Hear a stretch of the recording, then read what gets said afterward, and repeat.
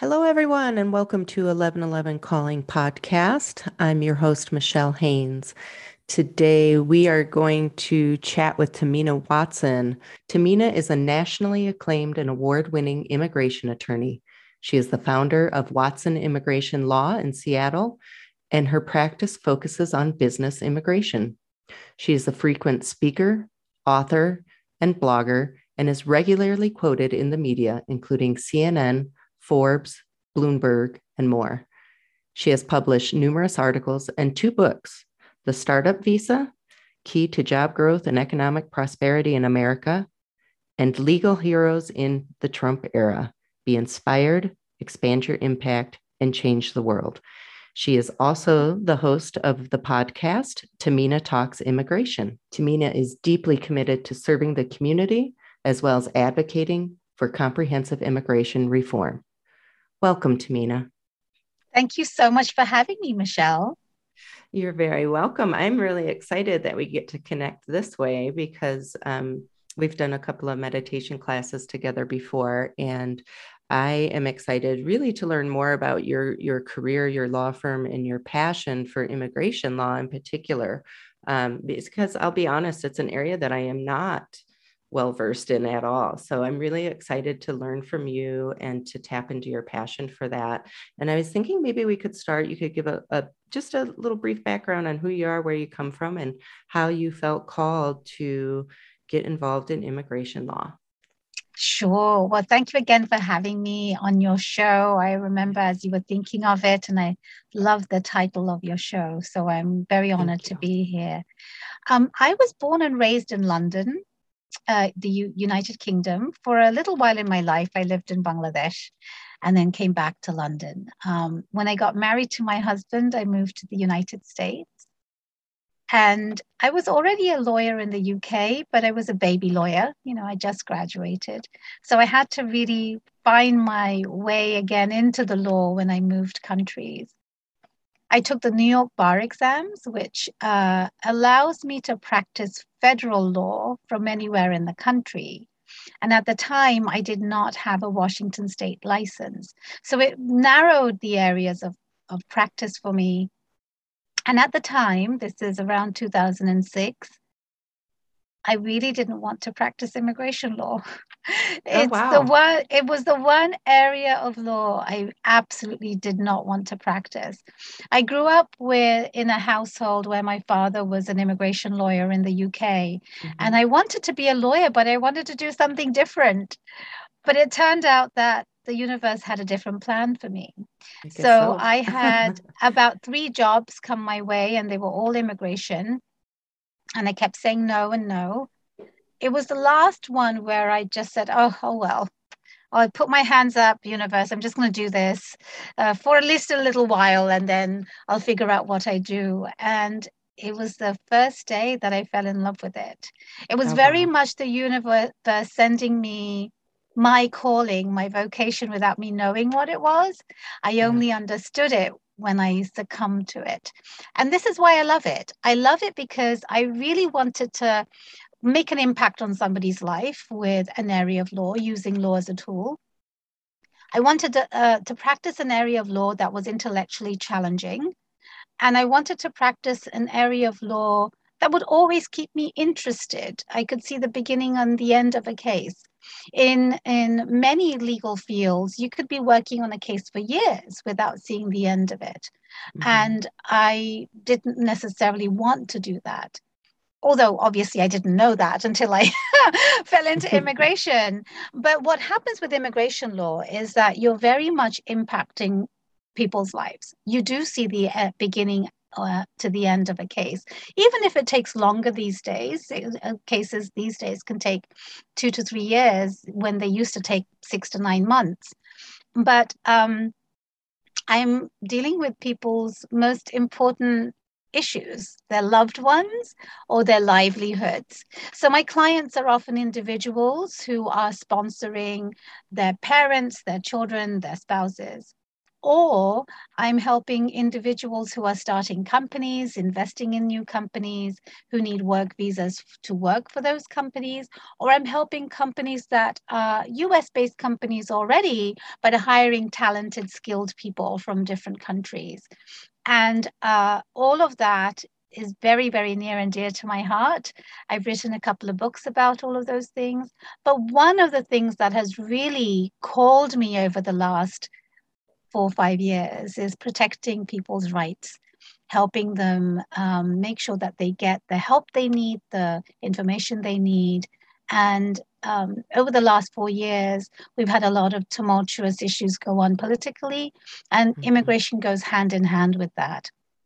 And so that allowed me to create a nonprofit. In addition to having my day job, there is a nonprofit. It's small, but it's impactful. And we train non-immigration lawyers in immigration law so we can expand the help that people need. Okay. Now, a couple of things within that you said. The length of time for cases running went, you said it used to be about 6 months to now a couple of years. Why is that so much more difficult now? Really good question. So, two things. The previous administration actually took a broken system and really tore it apart. And so it's been gutted, as the administration calls it. There aren't enough people, there's not enough money, the procedures are broken. And then it was compounded by COVID, where everything came to a standstill. So not only was there delays created by design through the previous administration, the delays compounded by these uncontrollable issues where embassies around the world were closed, immigration offices around the country were closed. Yeah. And, a lot of us, it's been such a blur the last 2 years that people don't necessarily remember everything, but offices were closed between March and October last year. And so that has compounded the delay that we're seeing. For sure. That makes sense now. And it's true. I do forget, it seems like the beginning of this whole COVID mess seems so long ago that you forget like everything stopped and was shut down for a long while. So that does make sense. And another thing that you had brought up is you're really focused on protecting people's rights. Now, is that the rights of people who are already immigrants here or were in that process, or those looking to come in, or kind of everything? Like, can you elaborate on what you mean by protecting rights? Yeah, very good question. So if you think about the population that needs immigration help, they are two types. There are those in the United States already, and there are those who are outside the US. When I say protect people's rights, it's those vulnerable people who need immigration legal assistance right now to be able to figure out what to do, how to stay here. The examples I can give you is when we had the previous administration, suddenly we had a Muslim travel ban. It came out of, without notice. You might remember the images that you saw on the TV channels where people were protesting at airports, and every airport around the country was full of people. At that time, people were banned from the country either as they were airborne in the middle of, the air somewhere in the world. They were banned before they even got on the flight, and the airlines didn't know what to do. They were banned as they arrived and landed on the tarmac. Right. And people who were actually walking through were banned.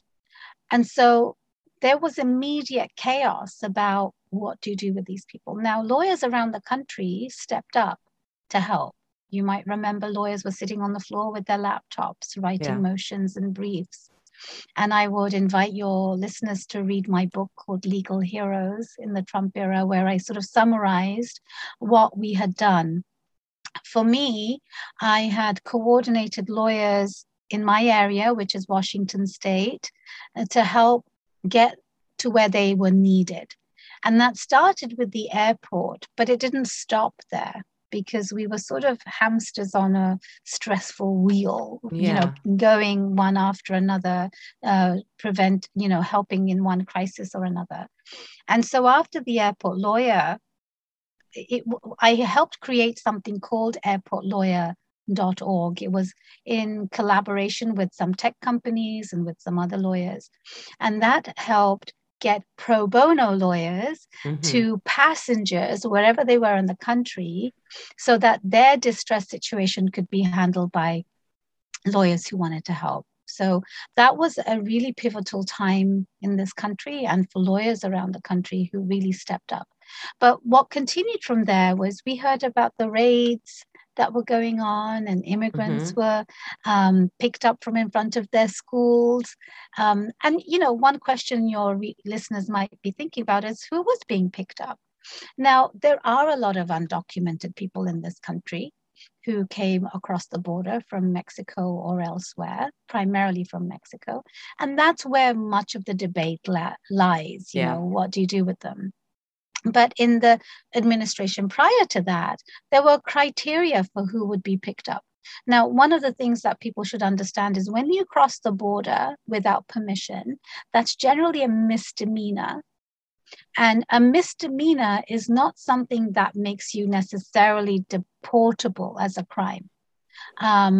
What the administration just before this did, between 2016, is change the priorities of who should be picked up. And the priorities basically included everybody. If you came here legally and overstayed, if you came illegally and remained here, if you committed a crime of some sort, whether it makes you deportable or not, everybody became a target. And that is what was happening. People were being picked up. And so those people needed help, in the immigration court. And I started to think about how do we get immigration lawyers into the courtroom? One of the things that your listeners should understand is immigration law is complicated, time-consuming, needs a lot of expertise that builds up over time. I've been practicing for 16 years. I'm still learning. It's not something that another lawyer who practices, let's say, contract law can just pick up overnight. And so the number of people with this expertise was dwindling who could come out. I mean, the number is finite already, but to give pro bono help continuously is not feasible. People have their own rent to pay, childcare to pay for, employees to pay for. You have to work. Pro bono, one of the misconceptions about pro bono is that people feel like lawyers should be doing pro bono, but pro bono is not pro bono to the lawyer. Pro bono means that the person receiving advice is getting advice for free. But that lawyer who is providing that advice has to still pay for their mortgage and their childcare and what have you. It costs them time, energy, and money. Filing, like every time I know a little bit, like with law, when you file something, often isn't there a fee associated, or yes, you have a paralegal helping you, you have to pay that person. Not everybody can just work for free, and you have rent where you're working. That's right. That's exactly right. All of these cost time and money. So when the lawyer is out there, even if it's for 1 hour, that 1 hour once in a while is totally fine. You're happily doing that. But when that hour becomes 10 hours a week, it's not sustainable. Or even 3 hours a week, it's not sustainable. I would imagine too, honestly, the hours needed to work just on one person's case is probably a full-time job, or several hours a week. I would Easily. You're totally right about that. So what became my calling, I love using that word with you and generally because I realized that my calling had become seeing what's coming down the pike and being prepared for it to some extent and figuring out in advance how we are going to be able to provide that in the immigration context anyway. And so that led to, while all of this was happening and I was thinking about what are we going to do, babies were being separated from their parents at the border. Yeah, and everything was happening at once. Like, I'm just trying to imagine, so it's multi-pronged, right? You're talking about people coming into airports who were landing. Maybe they were coming for a job. Maybe they were coming to see a loved one, a wedding, a funeral, a vacation, whatever it might have been. I'm just thinking in one day, how many people across this country were they being detained at the airport? Yes. Like that. I'm thinking of that. So all of a sudden you have what, thousands of people in a day needing help. And that's just the airport situation. And Mm. then when you think about it from the aspect of picking up maybe it's uh, a parent picking up a child from school, maybe it's someone showing up to their job. Um, maybe it is somebody kind of hiding out somewhere, whatever it is. Like there's so many different situations, like you were saying, like who are they, Mm. And so it feels incredibly overwhelming just listening to you talk about it, even though you're speaking about it in a very calm way. When you think about the magnitude of what was happening, and then now we're getting into children being separated from their parents, which is different than children coming in unattended, right? You Mm. are actually physically removing a child from the arms of a mother or father. And that is crazy to me, Yeah, you hit it on the nail. And one of the key things you mentioned there is the child who was coming, and it's called unaccompanied children, unaccompanied Right, minors. But this was very different. And it right. pulled on the heartstrings of every mother who's a lawyer. And they came Mm-hmm. out and they helped. They helped with their heart. They cried. It was a very difficult time to be a lawyer because you want to help, but that you can only help in a limited amount. But we Sure. still did what we could. And that's when the nonprofit came along and we trained immigration lawyers, non-immigration lawyers, we grouped them. And in Seattle, we had received about 200 of these parents without their children.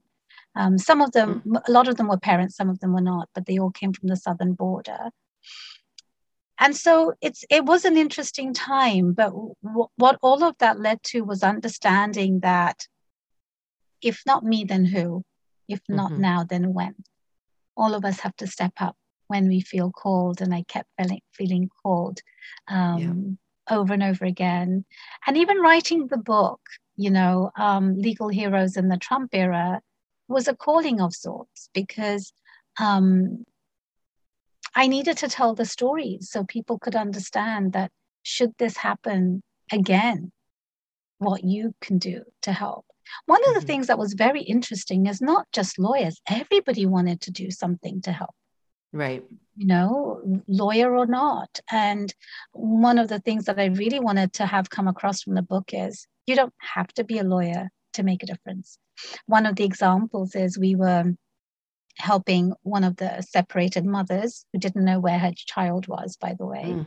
And I can't even. we put this team together. This was our first team for the nonprofit. And we had her, she was released from the detention center. So we all went to greet her. But there were lots of people from the church who came to drive her from one place to another. There was already a group of people, then a nonprofit that has a truck or one of those vans outside the detention center for these people who have nothing, saying, do you need a change of clothes? Do you need a backpack to put your papers in? Do you Mm-hmm. need a bottle of water for wherever you're going? Everybody made such an incredible impact. And, you don't have to do too much to make a difference because, we're all playing a part, but what Yeah. you do makes a difference. So that's what I wanted to have come across from the book. But what's interesting is, fast forward to 2021, all the work that I had done over the last 4 years paved the way to be helpful and impactful one more time as the Afghanistan situation Mm-hmm. broke into the news. And as Kabul was falling, I recognized one more time that we are going to need lawyers who need to know this area of law. And Mm. so without delay, I was able to coordinate with some people, collaborate, and put on a training. And we have trained over 1,000 lawyers to date, free of charge to everybody. Wow. And it's been incredible. I'm hoping the good karma will come back, It but will. it's really important to me that those who want to help have the tools to be able to help. Absolutely. Because if they do not have the tools, you're wasting that energy that needs to be used. And so right now, there are vulnerable people sitting in Afghanistan, but also around the world if they were lucky enough to evacuate. Yeah. And America is a nation of immigrants, and America should be helping these people. You know, yes. We should be, because of the role that we have played. And America's trying to. We're trying to, in whichever capacity you're working in. But as a lawyer, I see myself as I can only help in finding legal representation. So I'm using my expertise to be able to hone into that one area. And so currently I'm working with an organization here in Washington called CARE Washington, Council of American and Islamic Relations. It's a national organization with chapters around the country. The Washington chapter is gearing up to do some profound and impactful work, and I'm closely working with them, where we're creating a novel program that builds on the work that I've done and elaborates on it, because the magnitude of this problem is profound. And so when I come back to my calling, it comes back to how can I help the vulnerable using the skills and expertise I have to be able to bring together communities that also want to help, and how do I help them be helpful. And so it's been interesting doing all of this to know where I am in this world and what my purpose is. Yeah, I mean, you're not just approaching it from your skill set as a lawyer and helping to teach others what they need, like the other lawyers that are wanting to learn more about the specialty of immigration law. But it sounds to me like you're also working collectively with just people from all walks of life who want to help in any way they can. And you're helping to facilitate this group effort, the many hands coming together to help. And so it's almost like two callings, but with the underlying premise being to help those who are disadvantaged from the standpoint of immigration, or like what's happening in Afghanistan, which isn't necessarily, I don't look at it as an immigration aspect, but boy, what a debacle we've created there, I think, and that goes back many years. And, what the right answer was there, I don't know. I don't know either. And I try not to think about it, because I know when you say why and how, it distracts you from what you can do right now. And so what we have is just now. And in this now, what can you do to make a difference? So I've stopped questioning, because I'm not in control of how these things work, but I am in control of what I can do. And I know I can make a difference. And I think that's one of the things that people need to understand, that often we get bogged down with the how and why. Yeah. And we get paralyzed in the why. And we get paralyzed with the enormity of the problem. And it doesn't need to be Afghanistan. It could be any problem in your life. Sure. You often get paralyzed by the problem and you don't know what to do. But if you sit down and think about, use that anxiety as your fuel to energize you, that is how you can get something accomplished. And so over the last few years, the lessons I've learned is I'm just as scared as everybody else. I'm scared for so many different reasons, depending on what the problem is. But I've learned to harness that and see, okay, what are my to-do items? Let's make a list, try to forget the scary part of it all and just keep moving. And if you keep moving, you'll propel yourself and you'll find that fear is dissipating. And you use it to keep moving. And I think that's become my calling. And it's interesting because I didn't realize this until I was doing all of that, but that distinguishes you from others who are paralyzed. Everybody wants to do something, but if you can create that path, people will come and collaborate. And so I love that I can be useful when people are in need. And do you find that as you've kind of answered that calling or stepped in that direction, even at times when you weren't sure how you were going to pull it together, like maybe you had your action list, but you still didn't know how it was going to come to fruition, as you just had the courage to say, this is where I'm needed, and so this is the direction I'm going, the right people, places, opportunities came also? That's a really good question. And I'm still facing that with this project that I'm trying to get off the ground, but I'm trusting the universe. What you will find is the universe conspires to help you when you have that intention. And I have learned over the last several years that when I have set an intention and I am working towards that goal, the universe is finding the people that I need to work with. Yes. It's almost uncanny how that happens. So I am in one of those very moments where I don't know how the next step will happen. And partly we need a lot of money, funding for this project, but I'm trusting that the universe will make it happen because it has to. Yeah. So much energy and love. It's loving energy. It's not dark energy. Loving energy is going into this project from different people. The universe can't help but to help it, I think. So I'm going to go with that. And I will report back to you on it because I'm really counting on the universe making this happen. I look forward to you getting back to me on that and hearing how it's unfolding in the right way and in a positive way. So give me the top three manifestations that would help you along with this. You said obviously funding, but I love that. Thank you. I would like, so yes, we need funding. And in fact, I'm just going to air it out loud so the universe hears us.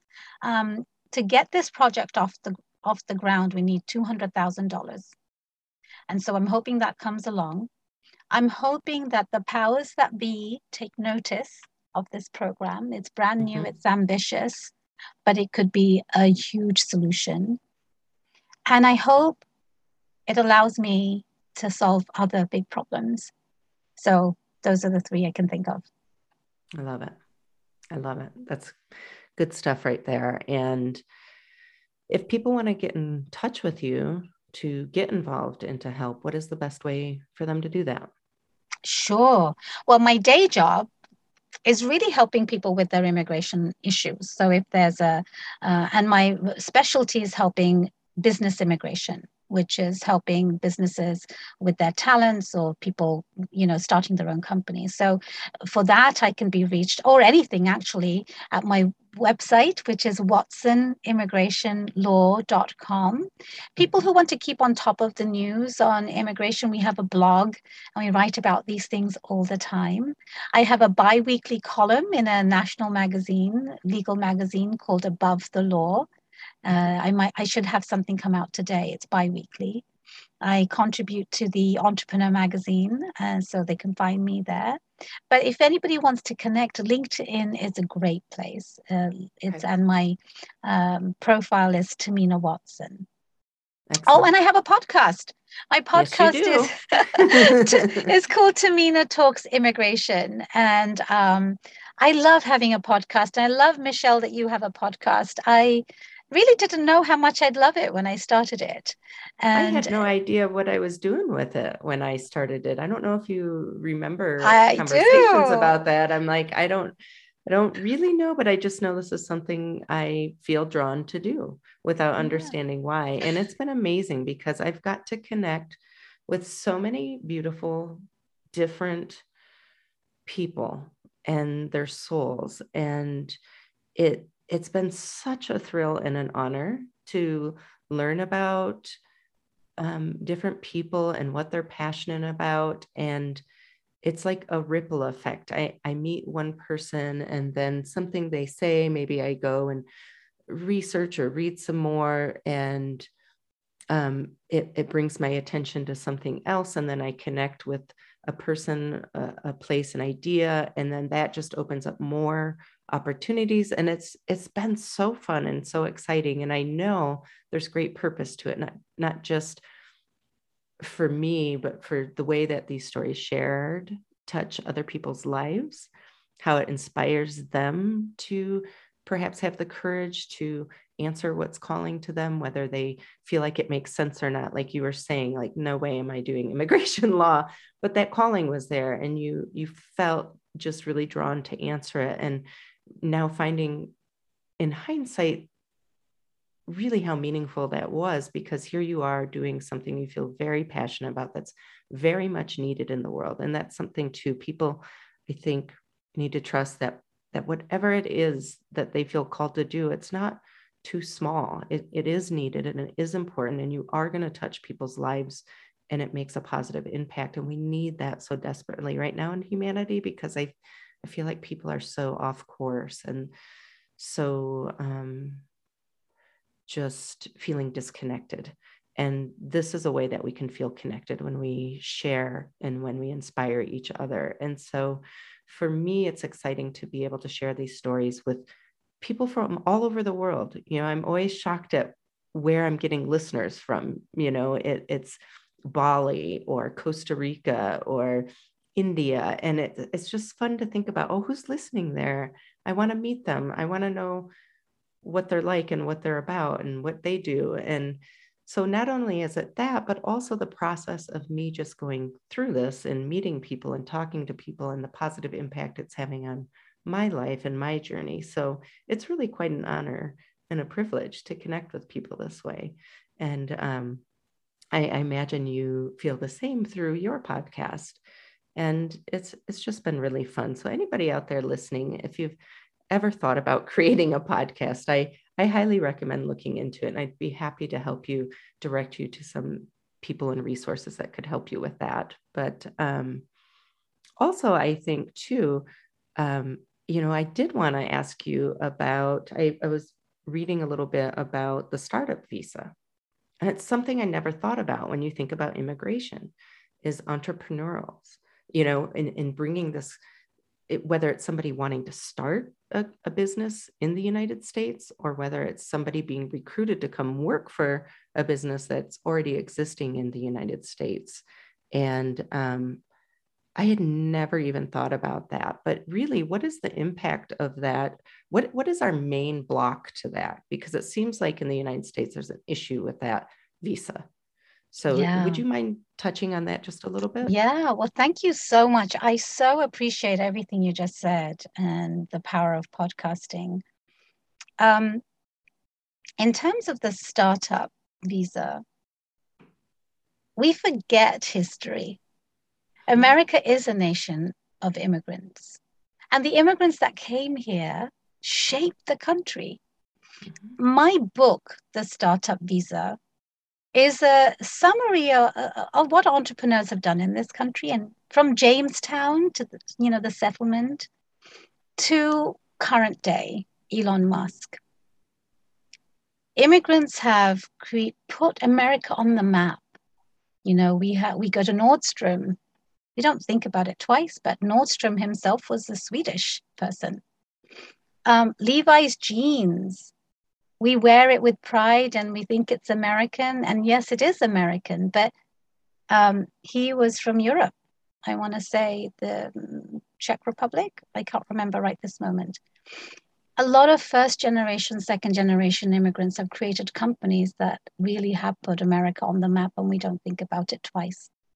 Walt Disney, second generation immigrant. Immigrants have been part of the fabric of this country. Entrepreneurship is part of America's backbone. Mm-hmm. And these two things don't match at the moment in the way it needs to, because businesses, the way it runs and operates has changed over the decades. Now you can just have a mobile phone and a laptop and operate $1 million business.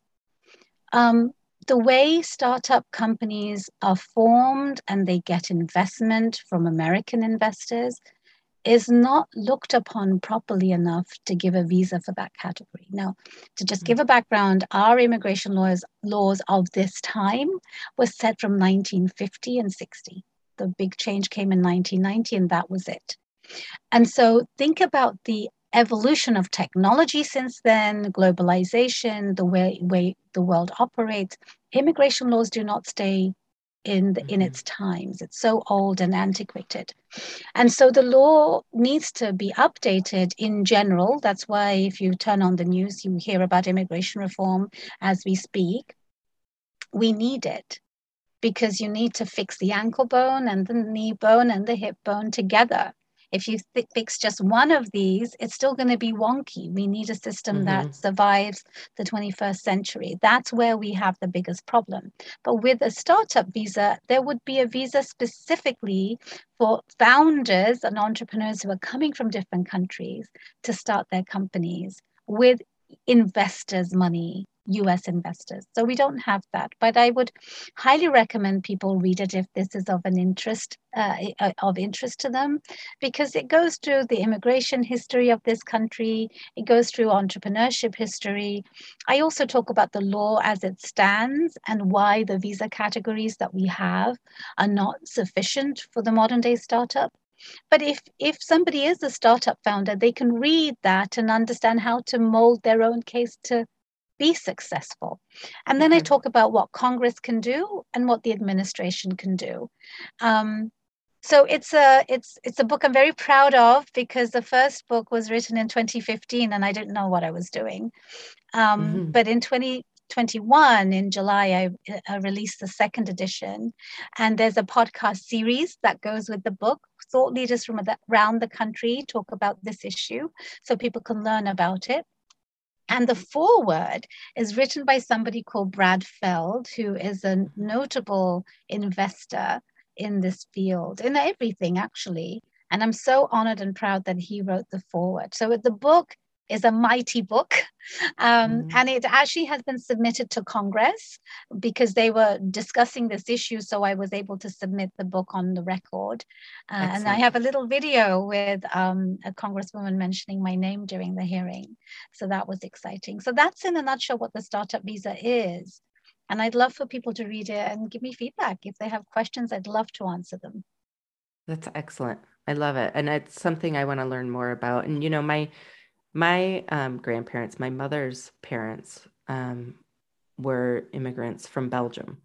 So, and their family started a business along with some other Belgians that they knew and relatives, and they united and started a business in Jackson, Michigan, and it's still there. You know, it's still gone down these family lines for years and years and years. And these were people that, let's see, my grandpa was first. He came over first and wanted a Belgian wife. And my grandmother's relatives were already over here. And they said, go get Farilda was her name. Go get Farilda. And he did. They didn't know each other. He sent for her. My grandma thought, I'm out of here. I'm going. You know, she really thought the streets were paved with gold. She was a little disappointed to find out they were not.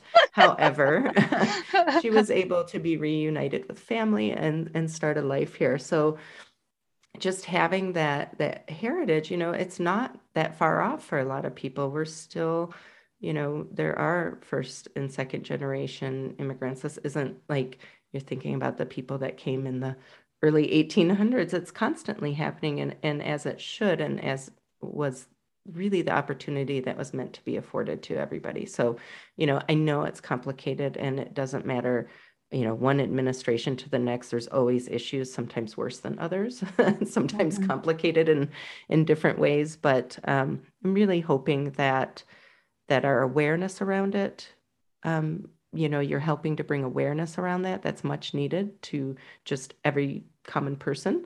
And then, you know, inspiring those who are in a position to help, whether it be in law or whether it be in the community, like you said, the people going to help, you know, pick up in the van or bring much needed goods to those who might need a backpack, a toothbrush, just some basic change of clothes.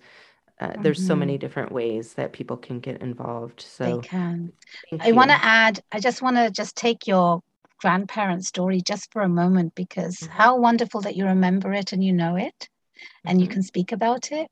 But if you just think about what they did in that community, they created jobs, they added to the economy, and it's gone on for generations. So it's almost like it's almost unquantifiable how much they have contributed to that particular local area, but that adds to the country.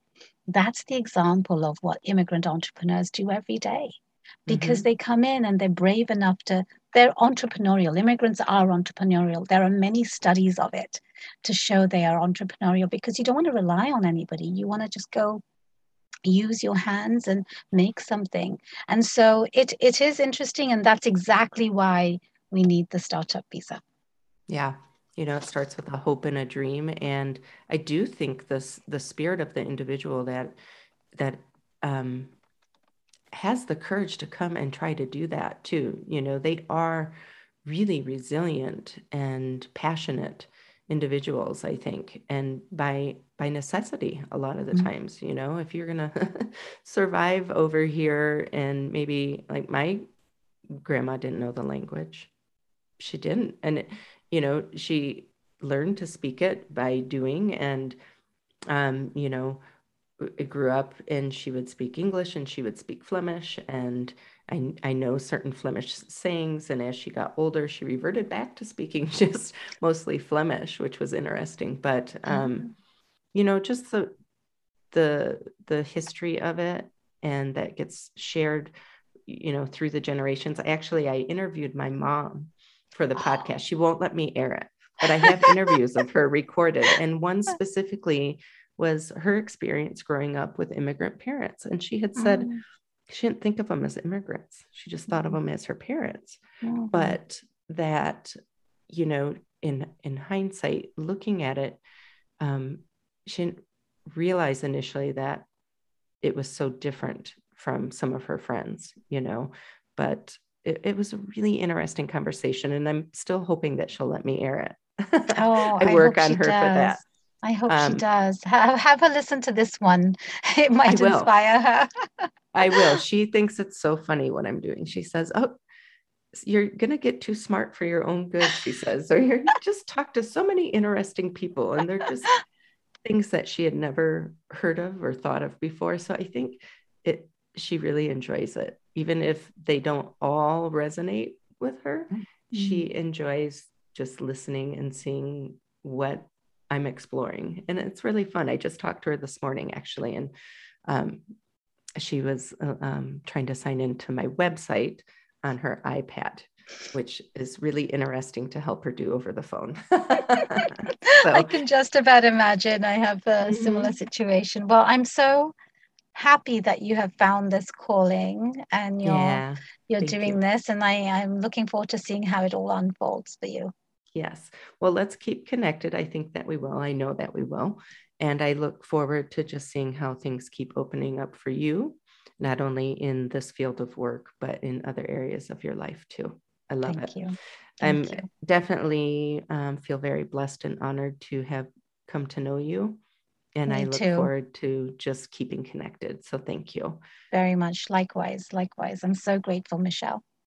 And in closing, is there anything else you want to share? I think you've shared the best places to get in contact with you, but beyond that, anything else to send out? I think I'll leave people with a note about your podcast title. I think calling is something we don't often feel or listen to or ignore. And the reason the message keeps coming to you to do something is because you're meant to do it. And I think, your podcast is very much about finding out people's callings, and your listeners should pay attention to what they're saying and how they're hearing those callings. And, they should recognize the callings within themselves, because often we just don't know it's a calling. You're sort of like, oh, that's not me, or I'm not supposed to do that, or who am I? These are questions I ask myself every time, but there's a reason you're being drawn to that. So maybe that's the lasting message. I love that. And I'll just add a little to that. Somebody had said, and I can't remember who it was recently, but they said, when you think about whatever it is, whether it's a podcast or being a musician or doing meditation, or maybe you're going to open a business and they think, oh, there's already thousands of people doing that. And they said, but nobody's doing it with your voice. And there are only people out there that will hear and receive what you have to offer from you.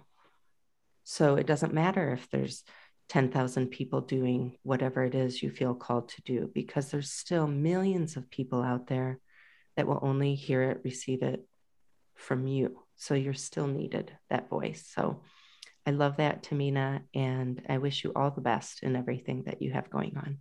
Thank you. I just love Tamina. She is such a bright spirit and just really interesting to talk to. And I've, touched base with her in some other classes, and we were chatting about something that we just ended the interview with, and that sometimes you just feel called to do something, or something keeps popping up in your life, and you're thinking, what is that about? And you kind of poo-poo it, even on a subconscious level, or dismiss it or push it to the side. And because you can't make sense of it, like why is it there? Or who am I to think that maybe I could do art? Or who am I to think that I should be singing, or whatever it may be that comes up for you? And you kind of get that imposter syndrome, and something I call the shitty committee might come up in your head, where, they can tell you 10,000 reasons why it's a silly idea. And I just encourage you to maybe just trust it. Even if you don't understand it, even if it feels scary, even if it feels silly, just trust it and take a step in that direction and see where it takes you. And maybe you don't have to know where it's going to take you.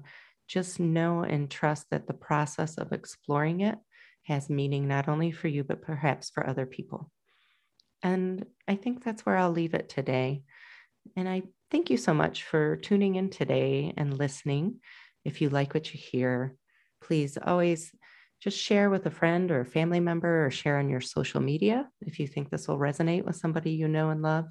You can find me at my website, which is michellehaynes.net. I do have all the episodes there.